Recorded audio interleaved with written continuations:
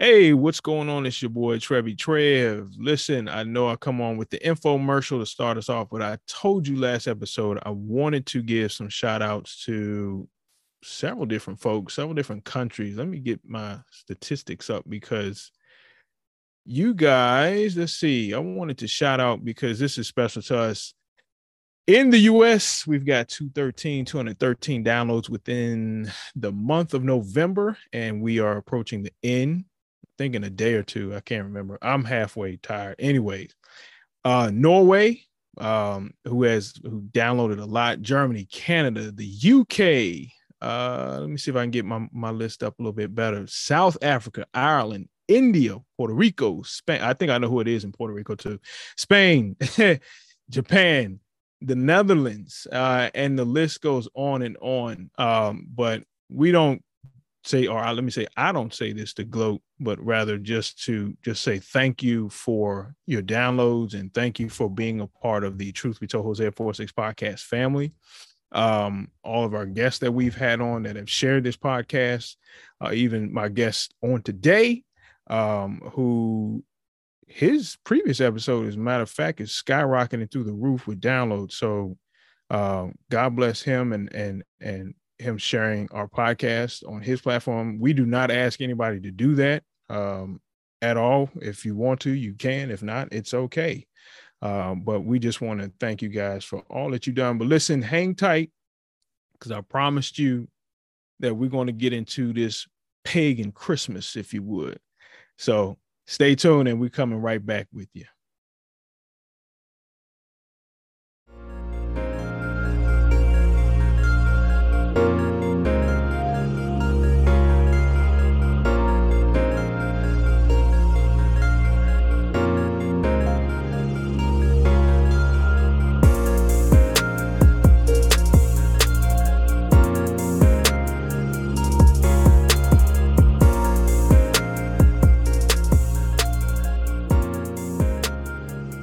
All right, I told you we back. We talking about something quite interesting, if you would. If if I'm pretty sure some of you been on social media, pretty much all you probably been on social media recently, and the argument started. I probably started seeing arguments around September, maybe kind of August-ish, where we started seeing Constantine on the horizon about these pagan holidays. So if you're not in the US, we just celebrated our Thanksgiving this past Thursday, and the date evades my head because I do not have a calendar in front of me.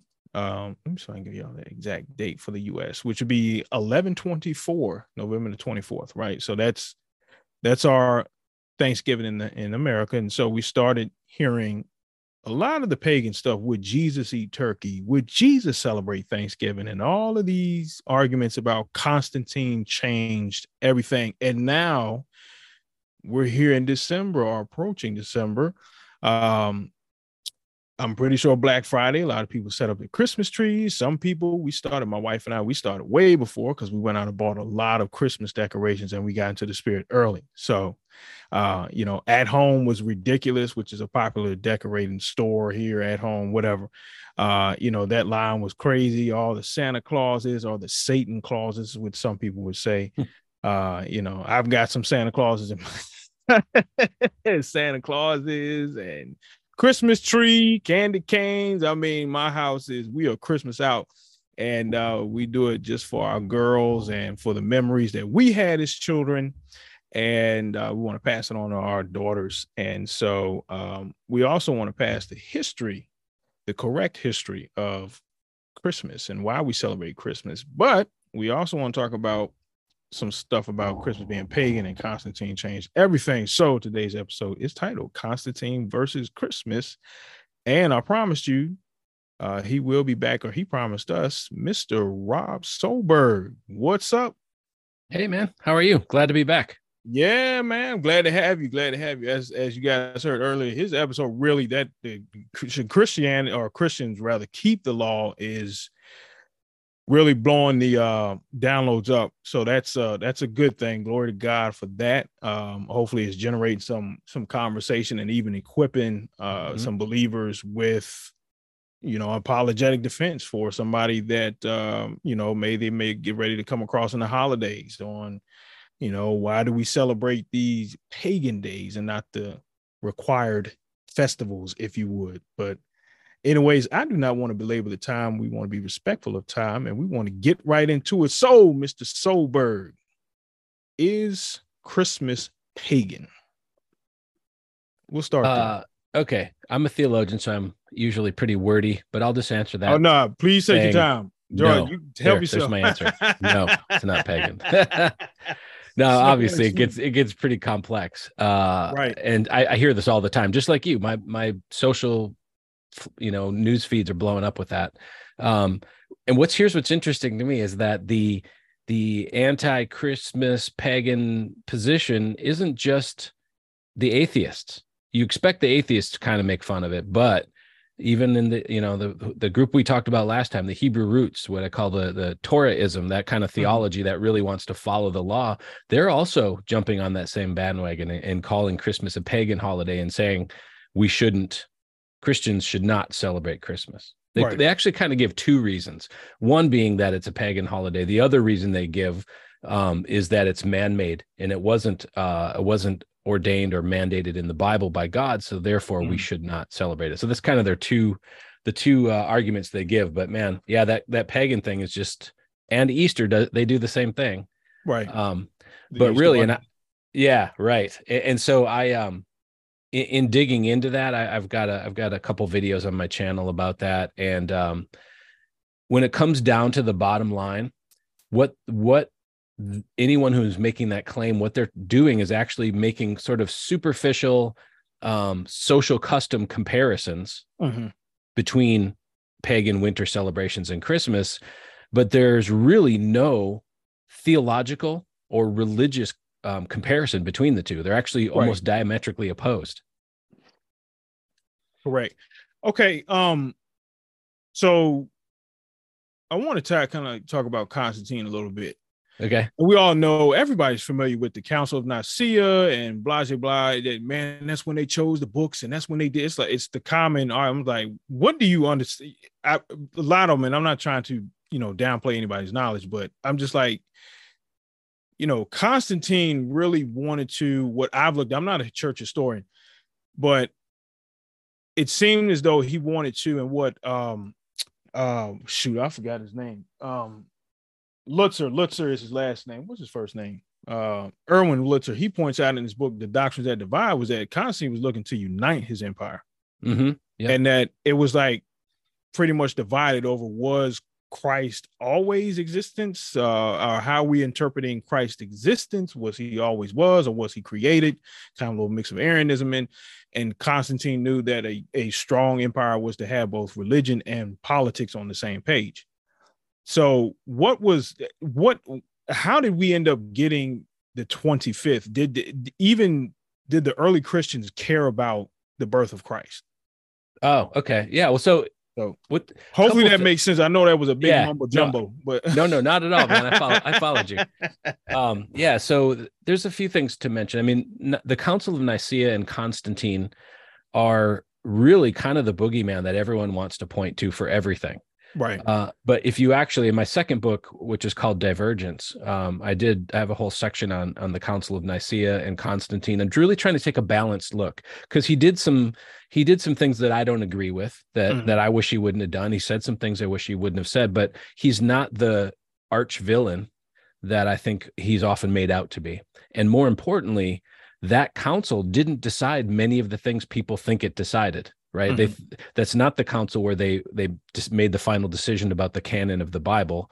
And like you said, the point of that was the first really ecumenical, universal council of the church. And the whole reason Constantine convened it was because of Arianism, which was causing all this problem in terms of, like you said, who Christ is, and it was a heresy that there was such an uproar about in his empire that he said, look, guys, we all need to get in the same room and work this out. Right. So that was the primary focus of it. From all the historical documents I've read, Christmas wasn't even discussed at the Council of Nicaea. So Constantine versus Christmas is a little bit of a specious comparison. But so what we've got in terms of the historical roots of Christmas is we know that, and I don't know the exact date when it, officially sort of was condoned as the Feast of the Nativity, which is what it was originally called. But Christmas has been celebrated for, going way back into the early church. It's not a lot of folks I've heard say that it's something that came out in the late Middle Ages. And as the church morphed from small little groups that were, during the first 3 centuries of the church, it was an illegal religion until Constantine and the Edict of Milan in 311 and all that kind of turned it into, now it's not illegal anymore. And then it kind of even swung the other way, the pendulum, and suddenly now it was sort of the endorsed religion of the Roman Empire. Somewhere along the way, it depends on how you want to count it, but what we know today is the Roman Catholic Church emerged, right? And so that church officially sort of adopted the Feast of the Nativity. And the thought is, and there's conflicting historical reports, so no one quite knows exactly, but Pope Julius I is typically who's thought of as the first pope to say, look, let's put this Feast of the Nativity, what we don't know, the Bible doesn't give us a date for his birth, but we've got all these winter pagan festivals going on around the end of December. So actually, they were really based around December 21st, the winter solstice. So the thought is, this is kind of one of the traditions or theories about how it began, is that Pope Julius said, well, you know what? If we put our Feast of the Nativity during the pagan festivals, there's a much higher chance that they're going to begin to adopt our festival, and we'll kind of pull people out of pagan worship, and we will commandeer that holiday for Christ. That's kind of, that's the one I like. There's a few other different versions of how it came about and when it came about, but essentially the point I think that matters to our discussion about the roots of Christmas is the fact that Christmas was intended to be, from the very beginning, a celebration, a commemoration of the birth of Christ. It wasn't a winter solstice that over time morphed into a celebration of Jesus. From the very beginning, it was called the Feast of the Nativity, and it was the remembrance of the birth of the Savior. So that's a decided, that's a really, if you tease out what that means, that's a pretty poignant, pretty profound difference in what people claim about pagan Christmas versus what the real roots are, what the real motivation was historically. Right. Even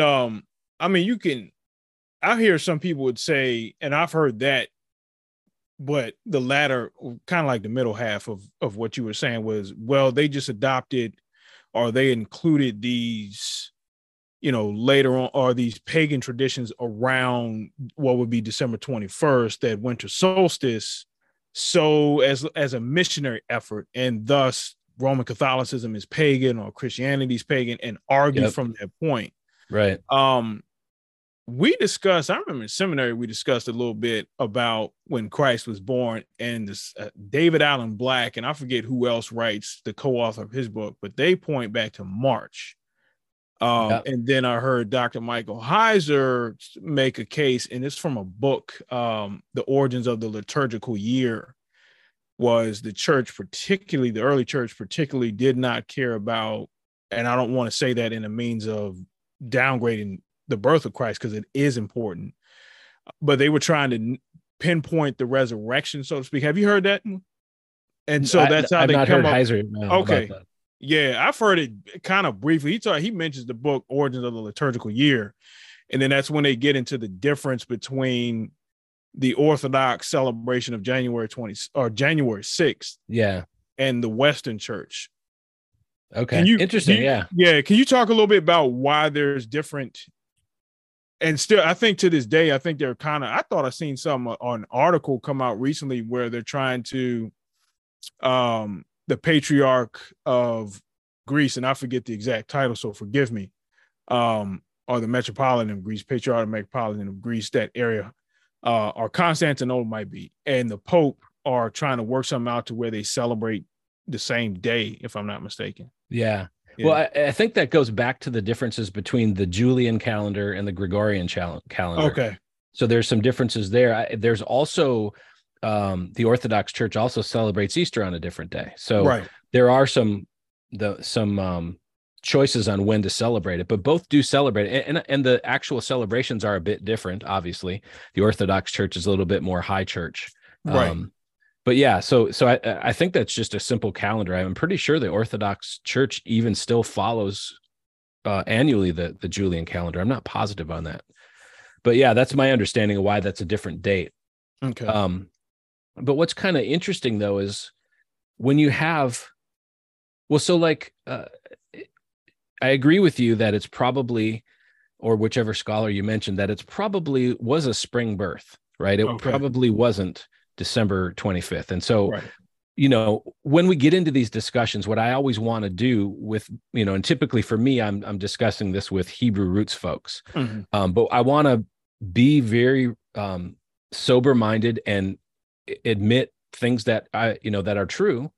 You know, we don't know every answer, and so I want to be give them some grace. And so I will readily admit that December probably wasn't when Jesus was born. We don't actually know. There's lots of clues in the Bible, specifically the shepherds and such, but that would lead me. That's kind of my personal. It's not going to be dogmatic about it, but I do believe it was probably in the spring. Yeah. But the point is for me is that they chose a date which you cannot call it the wrong date because we don't know the right date. The Bible doesn't command a certain date on which it's celebrated. So yes, it probably more than likely wasn't the day he was born, but it's not the wrong day to celebrate the birth of Christ because we weren't given a different date. And so, you know, and this goes a little bit to what I was mentioning before. There's kind of two arguments against it. The easy one to me to engage with is the first idea that they're saying, well, it's a man-made holiday, Christmas is, so we aren't supposed to celebrate man-made holidays. And again, here's where we can kind of, you know, we have to admit the parts that are true, and it's true, it's a man-made holiday. Right. The Bible records the story of Christmas, but it doesn't, there's no mandate that we celebrate it or remember it. But is that wrong? That's the question. And so, especially in the Hebrew roots world, you've got a whole belief system that says you can only celebrate the 7 feasts given in the Torah that we read about in Leviticus 23. And so what's ironic about that to me is that rule that we can only celebrate those 7 feasts is a man-made rule. It's not in scripture anywhere. So they made that up, and now they're mad that we're not following along with that. But here's the even more important point about that. Jesus celebrated a man-made holiday that wasn't mandated in the Bible. And that's the what was called the Feast of Dedication. Yeah, which was a winter feast, by the way. And you read, it's in John 10, verses 22 and 23, where it talks about him being in Jerusalem at the temple for the Feast of Dedication, walking through the Solomon's colonnade and all this stuff. So when we see Jesus do something like that, and looking back at so the Feast of Dedication is, of course, what we call today Hanukkah. Same thing, right? And it's the commemoration after the Maccabean revolt, right? So the Jewish rebels defeated the Seleucid army and took back the temple because it was defamed by Antiochus, right? He slaughtered a pig on the altar, totally defiling the temple. So they took it back. They ceremonially, ritually cleansed it, and then there was a rededication of the temple. Now this happened about 200 years before Christ. So by the time Jesus was around, that we're not really told anywhere. I've not seen any literature that talks about how that emerged, but at some point along the way in those 200 years, it started being a thing that all the Jews celebrated, including Jesus. And so I think the key point there is what the Jews were celebrating, which is a very, very Old Testament Tanakh way of doing things, is they're remembering what God did for them, right? And so this is man-made, but it's God honoring. And so I think that's the pattern that I see when I look at that and I say, okay, what about Christmas? Well, it's man-made, but it's God honoring. Now, I'm going to do a big asterisk though, if you don't mind, because help yourself. I need to split apart, or we need to acknowledge a distinction between secular Christmas and Christian Christmas. Yes, please, please. Yeah, because so I'm arguing for Christian Christmas. And what I mean by that is those who go into the season and go into the specific holiday worshiping Jesus and talking about, we're hearing the Christmas story, the nativity narrative. We're reading from scripture. We're singing hymns to the God of Israel, the God of the universe. We're you know what I mean? We're the gospel's being shared. This is the Christian version of Christmas. Oh yeah. Now, we'll get into this a little bit, but it can include a Christmas tree. You want to put up a tree? That's great, because what we worship is what we put our hearts and minds on, right? Right. Now, if you get home from work and you bow down before the tree and worship it, then knock it off. That's wrong, okay? But if that's a cultural decoration and your stockings over the fireplace or whatever, if that's a cultural decoration that you use as a Christian when you're going into this season where you're thinking about, it's Advent and all that. So I think that is the correct way to celebrate Christmas. Now, there is a completely secularized, commercialized version of Christmas where it's all peace on earth and, joy to men, but we don't talk about baby Jesus or any of that stuff. Right. Yeah. So I would make a distinction there, but I don't want to keep talking, but that kind of leads us into the pagan connection. I think that's a good blend, because you hear, at least I hear, I don't want to put anything in anybody's mouth, the argument on both sides of the house, because you have Christians that still honor Christmas, but they don't want to have anything to do with the Christmas tree. And then they'll point back to Jeremiah. I forget the passage in Jeremiah where he talks about, you know what I'm saying? Yep. About chopping down a tree and carving it and then ornamenting it with silver and gold. Absolutely. That is the number one text that they're using. And I'm like, okay, one, did Jeremiah have any knowledge of, the types of trees that are being used, Christmas trees, etc.? Who is his main audience? I mean, you learn, some of this they don't, understand as far as with exegeting or, trying to look at a passage in its context. Okay, what was Jeremiah talking about? What is the origins of Christmas trees? Oh, well, Christmas trees may have a pagan origin. I'm not sure. I know they were used. Well, so here's what's interesting is that in the early years of the Feast of the Nativity, one of the things that they would do is cut off a branch from an evergreen tree, because the evergreen, meaning it's always green. The idea there is it sort of represented eternal life. And by bringing a branch from that tree into your house, it was like inviting the eternal one, Jesus, into your house or into your life. So that's kind of where it came from. Now there's all kinds of different things. And here again, we have to admit what's true. What's true is that pagans do worship Christmas trees, right? But here's the thing. I think this is where we get lost. And I think maybe your mention of Jeremiah and the carving of the idols and stuff, it's very appropriate to what we're talking about here, because if you don't read that very closely, you're already convinced that Christmas is pagan, you're going to see a Christmas tree in that verse. But if you stop, because I mean, when you brought that up, the first thing I thought was, man, wholly out of context, Batman. That's horrible. Oh yeah. It says they carved the tree into idols. So do we carve Christmas trees into idols? No, I'm not skilled. Decorated. Yeah. So same thing that it's the same thing that Isaiah says, I think what is it, Isaiah 44, I think, where he talks about, he's making fun of people who do that, right? He's saying, look, from the same tree, you're going to chop up that tree. Some of that wood you're going to burn for cooking your food and staying warm. But the wood from that exact same tree, the rest of the wood you're going to carve into an idol, and you're going to bow down and worship a piece of wood. Right. It has no sight. It can't hear anything. It has no understanding. So there's this whole point that the Bible even recognizes that, and Paul talks about that too, that idols are dumb objects. They're inanimate objects. They aren't right. They're not the living God. So excuse me. So when you consider like what we do at Christmas with the tree, let's say, for example, that the history of bringing a tree in the house and decorating it is 100% pagan. Let's just say that. If I go and bring a tree in my house and decorate it, what is it that makes that a pagan ritual? Is it Is it the physical presence of a tree in a house? Or is it the actual decorations that I do? Because as Paul says, he's quoting from Psalm 24:1, the earth is the Lord's and everything in it. Right. And Paul's quoting that verse in, I think that's Romans 14 where he quotes it, where he's basically saying, look, we can eat whatever we want. Yeah. Why? Because it's all God's. Right. Even the Christmas tree belongs to God. If I bring it in my house Mm-hmm. and I decorate it up and I'm playing Christmas music that's worshiping and celebrating Jesus, Mm-hmm. and that's where my heart and mind is, then I'm worshiping Jesus. I'm not worshiping the tree. The tree is a decoration, right? Right. Right. So it becomes the purpose. Yeah. And I think that's where I don't want to be, mean about it, but people who aren't being thoughtful and aren't really thinking things through are starting to they find these superficial similarities, like I mentioned before, and they go, wait a second, that's pagan, and so you end up with look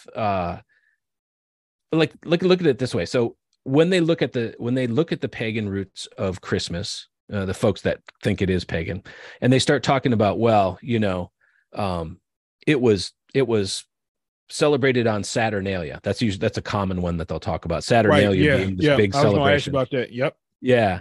And so, and think about again, we have to admit what's true. So during Saturnalia, what happened in Rome? So Romans would sing songs. They would have feasts. All the businesses would shut down. They would socialize. They would give each other gifts.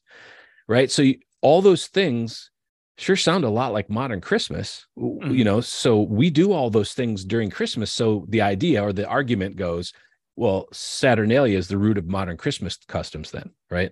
And so, if we think about it, okay, well, does Christmas today include singing songs? Yeah. Giving each other gifts? Yeah. Mm-hmm. Shutting down businesses, sharing big meals, lighting candles, all those things. Of course it does, right? We have to admit that those things are true. But if we stop and go, well, hold on a second, what else includes those things? Don't we do all those same things at birthday parties? The gifts and the singing and the lighting candles, right? Don't we do those things at graduation parties and graduations, everything, retirement parties, bar mitzvahs, if you're lucky. Anniversaries, yes. If you're lucky. If you're lucky, yeah, exactly. Yeah, at weddings at least you get it. Weddings, right. Yeah.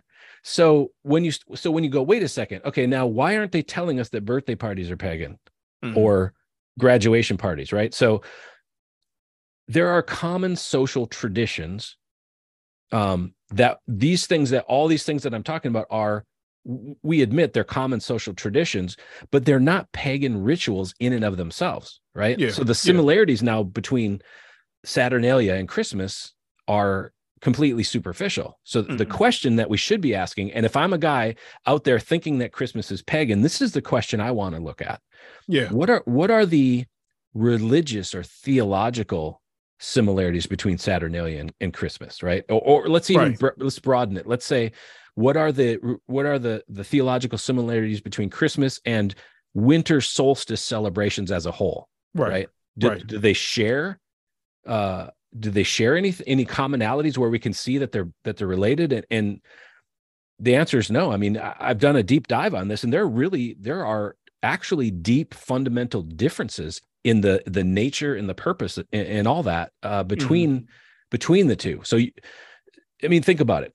The goal of a pagan celebration is to appease the gods, right? And so Christmas has nothing to do with appeasing God, right? And so if you think back to those winter solstice celebrations, these were agricultural in nature, right? Yeah. They were trying to appease the gods in the hope of getting a good harvest in the spring, these winters, right? So they're like, okay, we'll bring you stuff. We want to worship you. We want to, and so they were sort of agricultural in nature. And so Christmas has nothing to do with agriculture, right? And the pagan celebrations, again, they're based on the winter season. They're okay. Today's the winter solstice. We got the new harvest season coming up. It's all seasonal based, right? Yeah. And so Christmas, yes, it's celebrated in winter, obviously, but the nature or purpose of Christmas isn't about the seasons, right? It's not about winter into spring into summer and all that. In fact, like we just talked about, Jesus most likely wasn't even born in winter, right? Right. And so, and then here's another fundamental thing: the pagan celebrations involve the worship of idols and pagan gods or nature or the weather, the kinds of things that pagans worship, right? Mhm. Christmas, again, I'm defending the Christian version. Christmas involves the worship of the one true God of the Bible. Yeah. So you have this really just fundamental difference. And so even when you're going into it, if I'm a pagan going into my winter solstice celebration, I'm future focused, right? Yeah. I'm looking into what's going on for next year, hoping for things. If I'm a Christian, which I am, going into Christmas, it's past focused, right? Yeah. I'm commemorating and remembering this one-time historical event Yeah. when the word became flesh. I mean, that is, Yeah. like you said, that's a really critical part. The incarnation is such a critical part of our faith. He lowered himself. Empty, Yeah. you know, dude. Oh, exactly. And when you read that in the Greek, man. well, I got a kind of like this kind of final project, but we're doing Philippians 2:5-11. And yeah, you know, I mean, that's a hymn that you can sing at Christmas. I mean, right. You know, I know that's early hymn, but if you want to read that at Christmas, because it's talking about how humble Christ was, right? That he, you know, left that state where he was elevated with God or as God, and he left that to humble himself to serve. Man, he didn't come to be served. He said, I didn't come to be, to be served. I came to serve y'all. Yeah, oh my gosh, that's astounding. Right. And, you know, Paul says that he was obedient. The hymn says he was obedient to death of the cross. And I know there's a little bit of debate with that. The Greek, you know, is it death to the cross, at the cross, blah, blah, blah. Right. But nonetheless, he died for you and I. And why cannot we celebrate our Lord and Savior coming into the world to die on our behalf? Right. Oh, exactly. It's either there's a crowd that gets hung up on, I'm not celebrating the 25th. I'm going to celebrate it in September. I'm going to celebrate it. And then there's a crowd that wants to hang their hats on, well, it's just all pagan. And you're ignoring the fact that you have this man who is both God and man who died for you and I. Wow. I mean, you even had these, you know, ever X amount of wise men that came and said, where is he who was born King of the Jews? Right. And lowered themselves to bring him gifts. So sorry for getting riled up, but go ahead. No, you're getting me riled up because that when you sit and camp out on that very fact, it starts to feel, you know, I start to think to myself, it would feel wrong to me as a Christian not to celebrate that, not to commemorate that, because I mean, you think about the entire pattern established in the Tanakh, the Hebrew Bible. You read the Psalms constantly. It's about remembering, right? Zakar. It's about remembering the things that God did and knowing that he'll do things again. And that's what Christmas is about. It's about remembering what he did, which is, dude, that is such a different, like, think about the diametrically opposed viewpoint from pagan winter solstice festivals, right? So they're like, oh, giving the God gifts, you know, please meet our physical needs of the people, right? Yeah. Christmas focuses on the God of Israel, like you just said, having already met the spiritual needs of us. He came down to serve us. And so where the pagans are giving God gifts and making sacrifices to the gods, Christmas remembers that Yahweh, the one true living God, gave us a gift. Yes, he did. That's so anti-pagan, it's ridiculous. Oh, yeah. This idea that God lowered himself to serve us rather than us having to lower ourselves. You know what I mean? Or rather God coming in flesh and having sex with human, you know. Right. No, yeah, exactly. Yeah. No, he came to serve. Right. I mean, so yeah. So if you stop and think about it like that, the Christian observance of Christmas is it has no religious resemblance at all to pagan winter celebrations. They're two different animals. You know, and so to just throw out that kind of willy-nilly comment and just think that you've made some big statement, I wish people would think more critically about that. So how do you approach when you see these type of conversations? How do you approach them? Where because sometimes people it's just jumping right in or like attacking almost. How do you go about having these type of conversations where somebody says, man, that's pagan, why do you do that? Because I know some folks that are listening might come into contact or might have already had these type of arguments, but it's still at the same time, we have to be mindful of that we're still salt. We want to still have our speech seasoned with salt.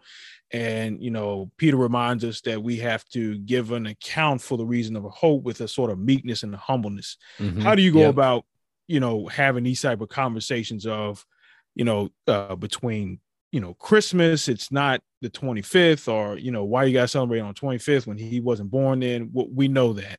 Yeah. You know, the Christmas tree and all that other jazz. How do you have those type of conversations with folks? Yeah, that's a good question. And so part of it is what I just said. I'll admit the things that are true, even if they seem to go against what I believe is the final answer. You know, okay, yeah, Jesus wasn't born in the winter, and et cetera, et cetera. So I'll be prepared to admit those things, because I'm not here to show off myself. I'm here to talk about the truth, and the truth is pretty messy oftentimes. Right. And so there are some, you know, it's not cut and dry, I guess is what I'm saying. And so typically what I'll do, though, because so many people mean so many different things by certain words, like even pagan, what's the vision in their head? What do they think pagans do? Right. So I'll start with questions. I mean, that's my kind of default approach as much as possible. That's a good question. So I like to, well, what do you mean? You know, what do you mean by pagan, and what parts of Christmas do you seem like a pagan ritual to you? You know, or try to pull them out into explaining themselves a little better, so that I'm not just jumping on what they're saying without understanding the sense in which they mean it. You know what I mean? So the questions to me are always the best way to start, because it's about a conversation and a dialogue. And I guess I'm just learning as I'm getting older that some people just will not have their minds changed. So I'm not going into that conversation swinging for the fences and saying I need to change their mind. My goal would be to get them thinking about things and ask them some questions that maybe reveal a weak spot in their thought, in their theory or their position, where they don't quite know why they made the leap from, you know, the letter A to the letter F. You know, you start asking about how'd you get from here to there, and they're not quite sure. They just, honestly, a lot of times they're regurgitating stuff they've heard, which we all do. I do the same thing, you know? Yeah. So, you don't want to start from scratch and explain everything all the time from the beginning. Right. So sometimes you've got these, So, and so I'm not saying that in a mean way, but, you know, if they are just sort of regurgitating what they've heard, it becomes pretty evident when you start asking questions. Yeah. And then if I can, like, I always love this from Greg Koukl. If you've read his book, Tactics, he always talks about just putting a stone in someone's shoe. So it's not about, you know, knocking their argument all the way to the ground, but we chatted, we had a little dialogue. And when you left, there was something uncomfortable in the way you're walking. Now you have to kind of do something about it. Yeah. And because, you know, I brought up a fact or something to think about. And honestly, one of the reasons that I had to go and spend so much time doing some research, historical research, and, you know, researching what do pagans believe? What is the whole idea of paganism, right? Which, by the way, for those who aren't quite aware what that means, it's today, when you talk about pagans today, what you're talking about is people who really worship the earth. They worship nature and creation rather than worshiping the one who created it all. And so, you know, they're the ones on winter solstice who go out to Stonehenge and dress up as druids and, you know, that kind of stuff. So, when you start to actually put facts to things, like what did the pagans do and how did they celebrate and those sorts of things, I think things start to become evident. And so if I see somebody when I'm talking to them and a light bulb kind of goes off, I try not to go in for the kill, you know what I mean? Just kind of leave it there and just let them think about it and ask questions. And some people will just get mad and leave, or want to change the subject. And I try not to push too hard on that. And then other folks will sit there and think for a while, and the conversation kind of takes a different tone. But I really believe, I mean, like I said, everything on earth is God's, right? Psalm 24:1, and that includes the truth. That all truth is God's truth. So if anything's true, it's of God. You know, and so even pagans have some true beliefs. They believe the sun rises in the east and whatever. I mean, you know, even atheists believe things like murder's wrong, right? So all those things are true things. So that's my goal, is to connect where that person is with the truth of Scripture as best I can. I mean, far from perfect at doing that. That's good. I have some friends I'll joke around with and act like, like a legalist, if you would. Man, why do you eat pork? You pork chop eating preacher, and we'll do stuff like that. And Yeah. one of them, he asked me in response. I said, you guys are getting ready to celebrate those pagan days, and he said, how do you define pagan? What is a pagan? And I had to stop acting. I had to think for myself. Okay, how would they define pagan? Yeah. And so that's kind of good. I share with our co-host Jamal, is one thing when you go off to school and you start to, get degrees, whatever, you become a little hothead and you always looking to argue. But one thing I started to do was back away from that and just learn to ask questions. I said the reason for that is because, one, it keeps me calm, because when you start to read a lot and do a lot of research, you're looking to intellectually throw up. Yeah. And sometimes it can come off as, rambling on, but in order for me, I try to, model like a lawyer would ask questions, and, they have to ask questions and sort of try to get you to admit. But yeah, like and said, if you have someone that comes think back at you the same way, then you have a really interesting dialogue, and you're both learning from each other. You are right, and that's beautiful, rather than just kind of like pointless arguing.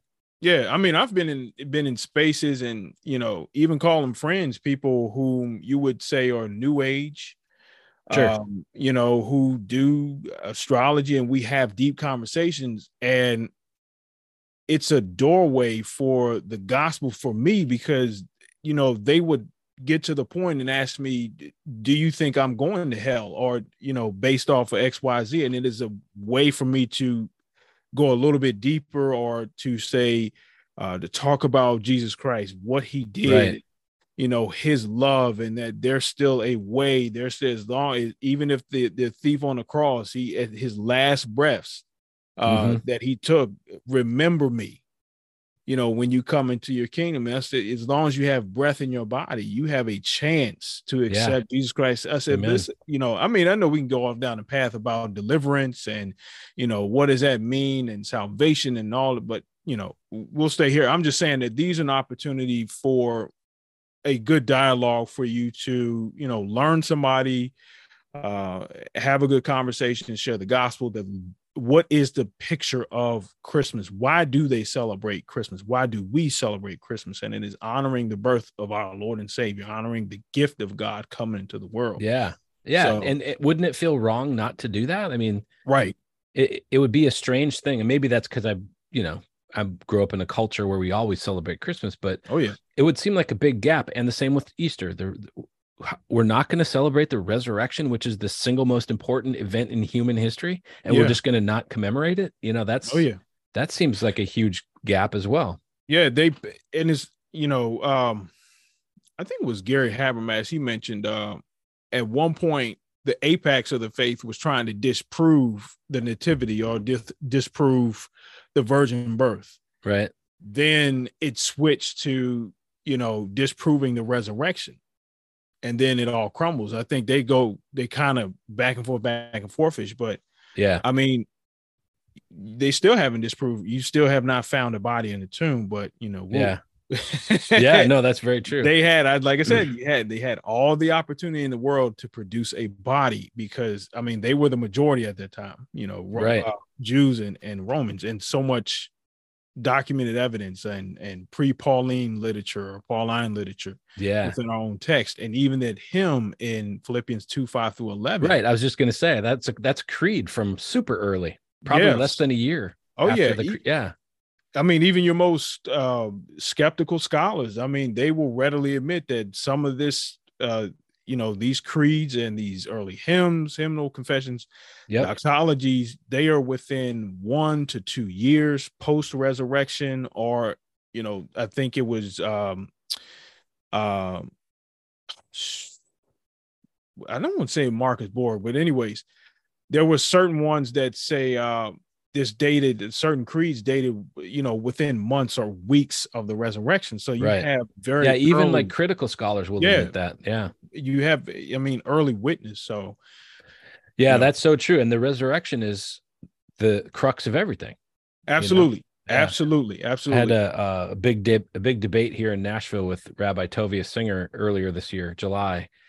And as I was trying to prepare for that, which is it's a much different conversation when your person you're discussing with, not just Hebrew roots who also believe in Jesus in the New Testament, but the rabbi is an Orthodox Jew, so he rejects Jesus and rejects the New Testament, right? So I'm thinking, oh my gosh, how do I find some common ground for us to talk about? And it just kept coming to me that the resurrection has to be the crux of my argument, because it's both theologically, it makes so much sense based on the Hebrew scriptures, and also historically it is so well attested, right? So it becomes so that was a really cool experience for me to kind of dig in and try to use that, and I think I did a decent job of presenting that concept, because he certainly wasn't able to come back, like you mentioned, they never found a body, and he's a funny guy, I like the guy, but he made some funny jokes about that, but never honestly answered the question, well,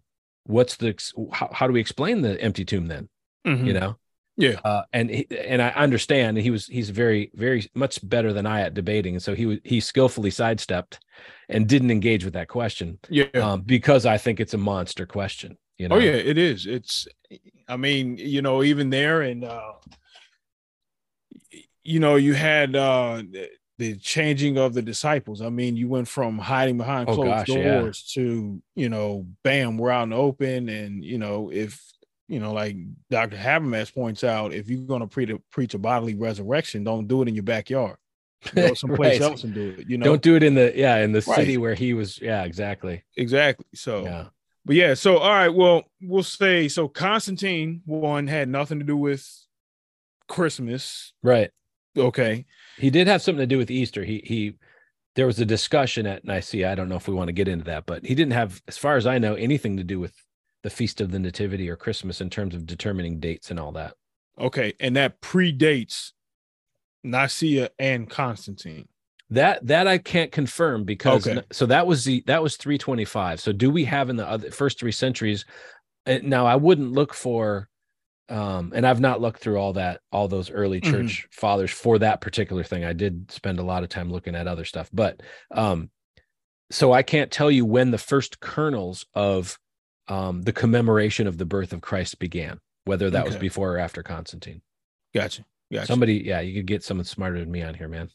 No, maybe they'll know. Yeah, I'll have to look it up now. You got me curious. Yeah, it's that's pretty interesting. Okay, and then so you're not going to hell if you put up a Christmas tree, as long as you're not bowing down, oh hell, great Christmas tree, oh great Christmas. All right. So, if you want to, you want to. If you don't, you don't. Nobody's pressuring you. It's between you and God. And as my mom say, that's between you and the God you serve. All right. Yeah. Now we got a few more minutes. Can you talk to us about Santa Claus? Saint Nick, Santa Claus, Satan Claus. Satan Claus, yeah. I've heard Satan Claus God knows how many times on these course days. Oh yeah, exactly. Well, did you know that the letters of Santa spell Satan when you mix them up? Yeah. Nah, just kidding. I've heard this too, is that when you leave cookies, and this is an argument that I saw last year on Facebook, I'm not lying. When you leave cookies and milk out, that is like putting food before an idol in a temple, and therefore Santa is your God. Okay. Let me just talk at a philosophical level sort of about this approach that's common. All these different protests or arguments that we hear share something in common. They seem to, underneath them, have this presupposition that we could accidentally worship something, that we could, here's Mr. I'm just being innocent and doing a cute little tradition for my kid. Let's put out milk and cookie for Santa. But what are we, somehow accidentally worshiping Satan in doing that? Right. And I completely reject that entire idea that, first of all, that we can accidentally worship something inadvertently, maybe even say by doing some particular ritual or ceremony. Again, I go back to this a lot in my conversations about Christmas. What we worship is what our hearts and minds are set on. Absolutely. Right? So there's so many things we do that aren't worship, and putting out cookies for Santa is a cute little thing we do with our kids. And there's even, if we wanted to get into it, there's even a sense where keeping the childhood imagination alive. C.S. Lewis and Tolkien talked about this a lot, that the power of story, the truth inside that story, can help connect us to God and not close down our minds with all the scientific stuff to understand there is things out there bigger than us. But anyway, I digress. So number one, there isn't any way to inadvertently worship something. You have to concentrate on it and give it worth and praise it and talk about how great it is and think about how great it is for you to be worshiping it. Right. But the second thing is too, there's this weird fear thing I detect in that. It's like, oh, I'm scared to do this, and I can't eat this kind of food, and I can't put this in my house, and I can't do that. And it's like they're running scared, because they think that there's some sort of, again, like an inadvertent way that we could, I don't know, manifest a pagan god or something. And again, the earth is the Lord's and everything in it. And so if we go into that, and we know, you and I know, Christians understand that Satan isn't the evil counterpart to God. Right. You know, it's not like equal parts good and evil. Satan is like a disgruntled employee, right? Right. God is the king of the universe. Absolutely. And so, you know, I'm not saying there isn't spiritual warfare, because there is, and it's real. We know that from scripture and from real life. Absolutely. But what I'm saying is, if we focus on that, it's almost like the fear of those things are driving us. Yeah. Rather than the peace and the joy and the celebration of the birth of Christ, you know, the peace that passes all understanding, right? Yeah. So that's one of the things that I just kind of take, I guess, a visceral reaction to. It's like, oh my gosh, what are we going to run around scared again? Right. We serve the mighty king of the universe. And so, yeah, right. So, and so on things like Santa, like what we did with our kids, not recommending everyone does this, but what we did was we, you know, took the Santa tradition and taught our kids that Santa he rides around the world in a sleigh and all this fun stuff, right? But why does he do it? Because he's so grateful for the gift that Jesus gave the world, that he wanted to serve. So we kind of combined the two. Yeah. And of course the kids believed in Santa, and Santa's not real, and is that deception and all that. And I go back to the faith of a child, the innocence of a child, the imagination. I don't see things in those categories. Yeah. Because again, I'm all about the heart, the motivation, the things that we're focused on. So Santa, yeah, I mean, and actually there is actually a Saint Nicholas, right? He was the Greek bishop. Yeah. Yeah. I think they just found his tomb. If I saw an article, it's a couple archaeological pages I follow.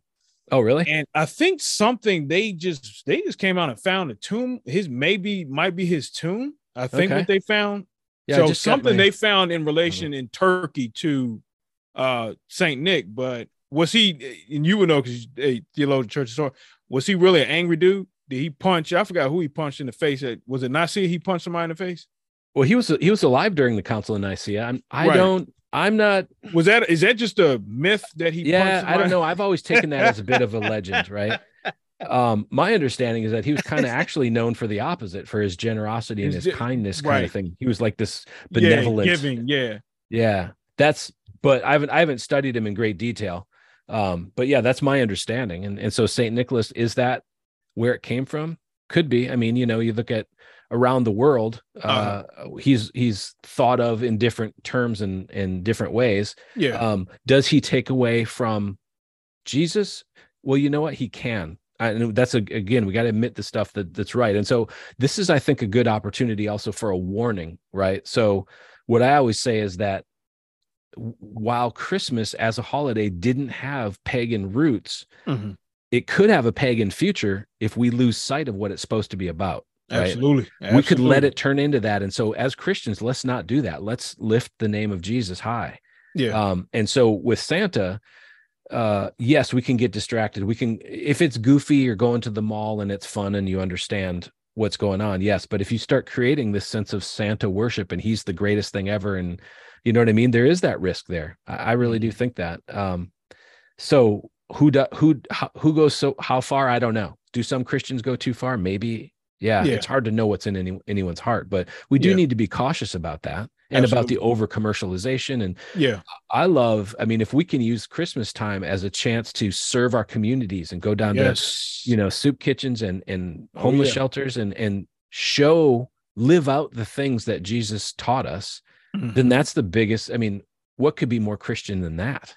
Yeah, absolutely. You know? Especially, you know, the time we're in. I know blah, blah, blah. I think Virginia, had 5 cities in the top 10 for the highest eviction rate, Oh no. this year. At one Yeah. point, where the city I'm in, well, I'm outside the city, just in the metro area, Richmond.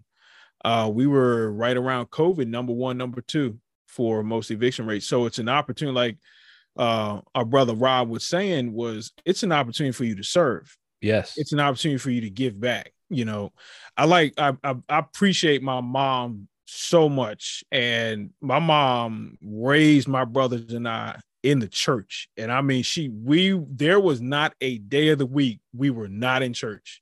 We were either at church or we went to help the pastor at his house, Yeah. whatever. I mean, my mom would drive the pastor's wife around, helping her out. We were always, and she raised us in the church. And one thing, and this pastor is still doing this to this day. My mom is still a member at his church, I think around 30 years since we have, moved from where we were to the Richmond area, was Christmas service. No matter, it was always, before we opened one gift, we had to go to church on Christmas morning. It was not Christmas Eve. Yeah. It was not the day before Christmas Eve. It was Christmas Day. He still has church to this day on Christmas Day. And even then, she read us the nativity story.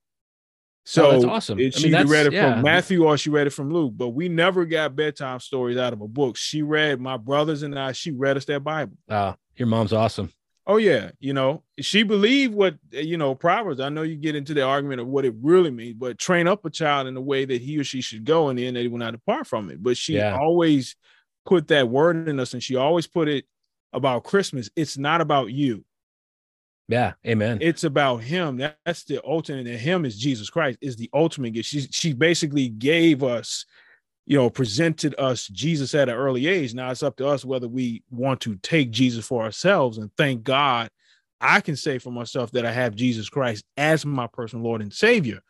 And I've made some foolish mistakes in my life, and, it is what it is. Thank God, like the old folks say, look out for fools and babes, but he looked out for but my daughter, she we'll try to read to him. And I looked at her one night and I said to all three of them, I said, do you want to, learn about the birth of Jesus? So we started to read the nativity story.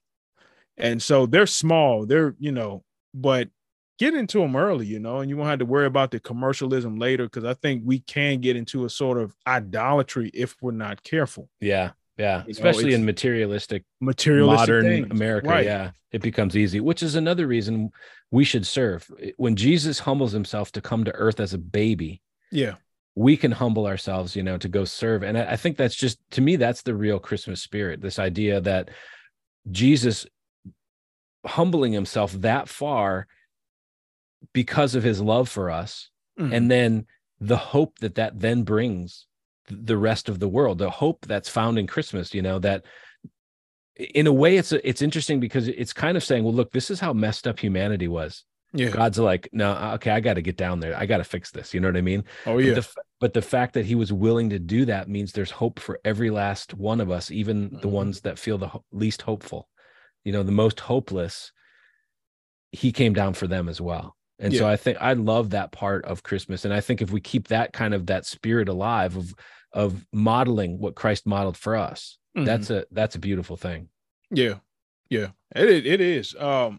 Just to kind of go back to, I don't want to say you bridges with Halloween, but I heard one guy, he was talking about, he kept having some, some preternatural activity in his house. And when he put the Christmas stuff up, he was like, stop.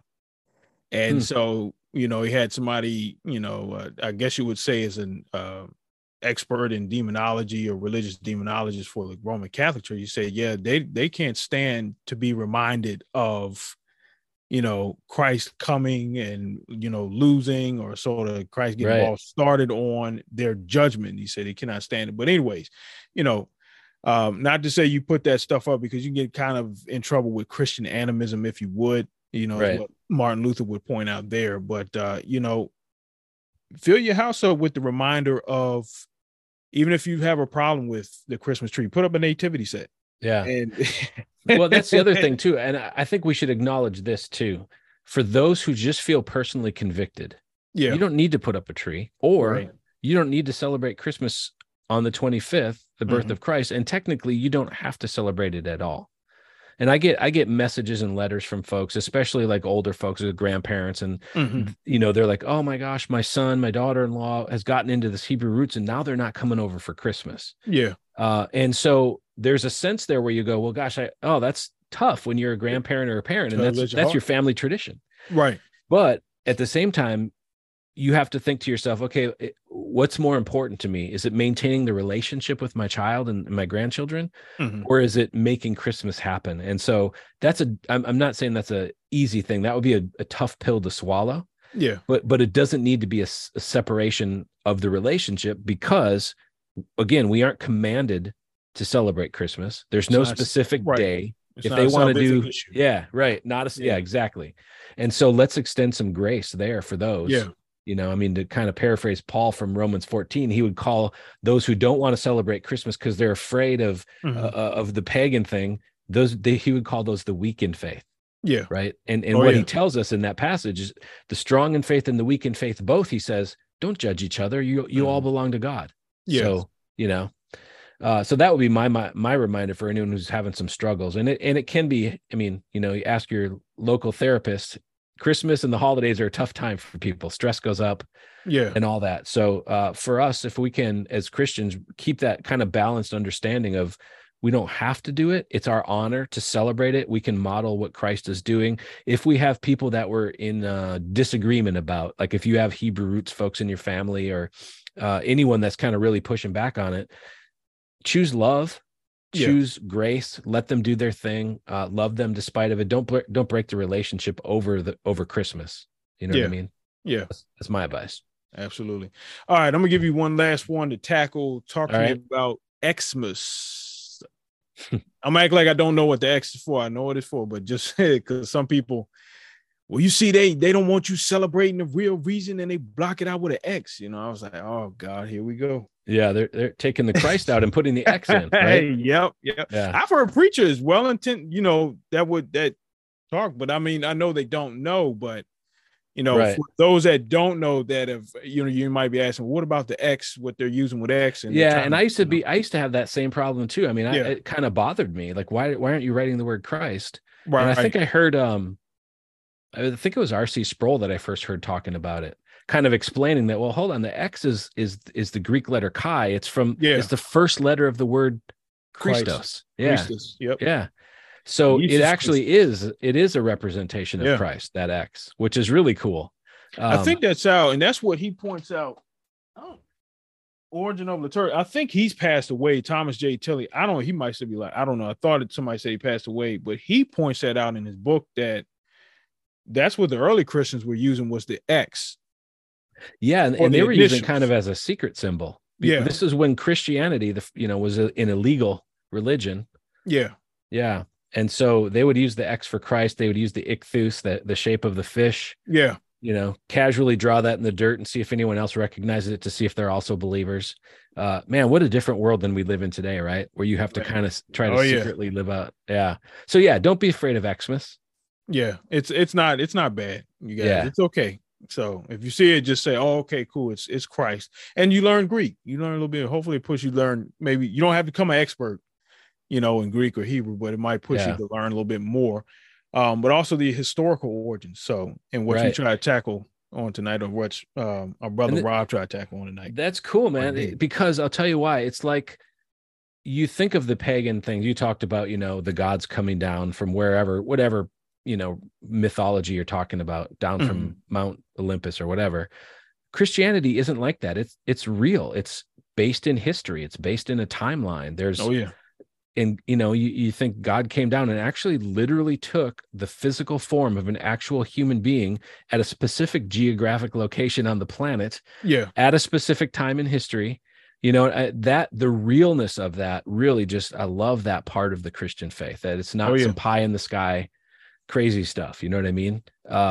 Supernatural, amazing, mind-blowing, full of mystery, yes, but also deeply rooted in the physical reality and the historical timeline of the human race. Absolutely. It's so cool. Yeah, I love that. And it's not blind. Pistis in the Greek is not, it doesn't mean blind faith. Right. And I often point back to Jesus's temptation in the wilderness. The devil tells him to jump off the cliff, and Jesus quotes scripture and says, "I'm not about to tempt God," And I was like, "Well, we don't want to tempt God with our faith. Well, I'm just blindly trusting." No, let's investigate. Why do you believe that? This the millennial. I think I seen a statistic the other day that millennials are starting to go back. Gen Zers are starting to go back up to a higher belief than what millennials are in Jesus as existing physically on earth. So that's kind of astonishing. But investigate Christmas and weigh your options out. Yeah. What does this side say? What does that side say? What does history point to? Follow truth no matter where it leads you. I believe all truth is God's truth. So yeah, you'll end up at the feet of Christ if you do that openly. There you go. Absolutely. Yes, sir. All right. Well, you got anything in closing? Anything else you want to say about Christmas and Constantine? All I want to say is Merry Christmas, Trev.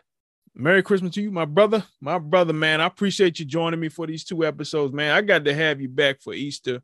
I know we got ways away. That's always a fun one. Yeah. Yeah. Easter, that's with the Easter eggs and the bunny. And, hopefully if your schedule's open and we can get something going, I would love to have you back.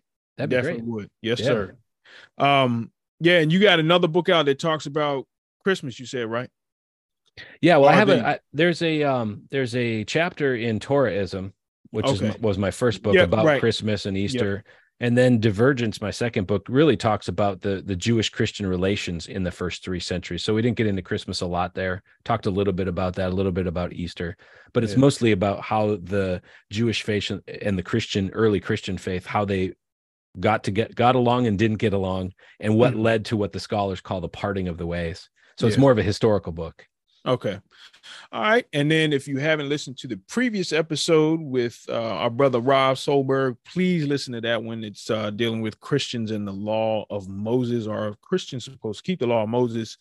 And if you have not, and you're just listening to this one and you want to get in contact with Mr. Solberg or find out more about him, how could they do that? Yeah, you can go to rlsolberg.com. That's my website. You can get to my YouTube channel from there. You can get my books. You can read my articles and all kinds of fun stuff. Yeah, and you can watch his debates on YouTube and his discussions. Your debates on YouTube, right? I thought I saw pop up. Yep. Got you. Yeah. I think I watched you a few times with another gentleman recording some stuff on there, just like a podcast for him. I forget his name. But I was like, okay, cool. He's open to doing podcasts. Let me reach out to him. I just read his book because I would love to have him on. No, I love it, man. I love getting on, especially when there's intelligent folks like you that we're getting into some good stuff and you're challenging me, man. It's awesome. Oh yeah, man. I love to read. I love it. I love it. Yes, sir.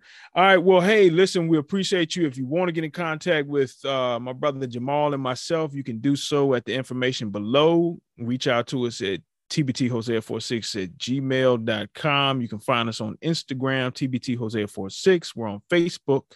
Just spell tbthosea46 out and you'll find us.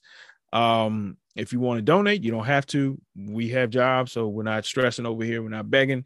But if you feel led of the Lord, we're not pressuring you, and we're not going to prophesy aloud over your life just because you give, but you can do so at the information below.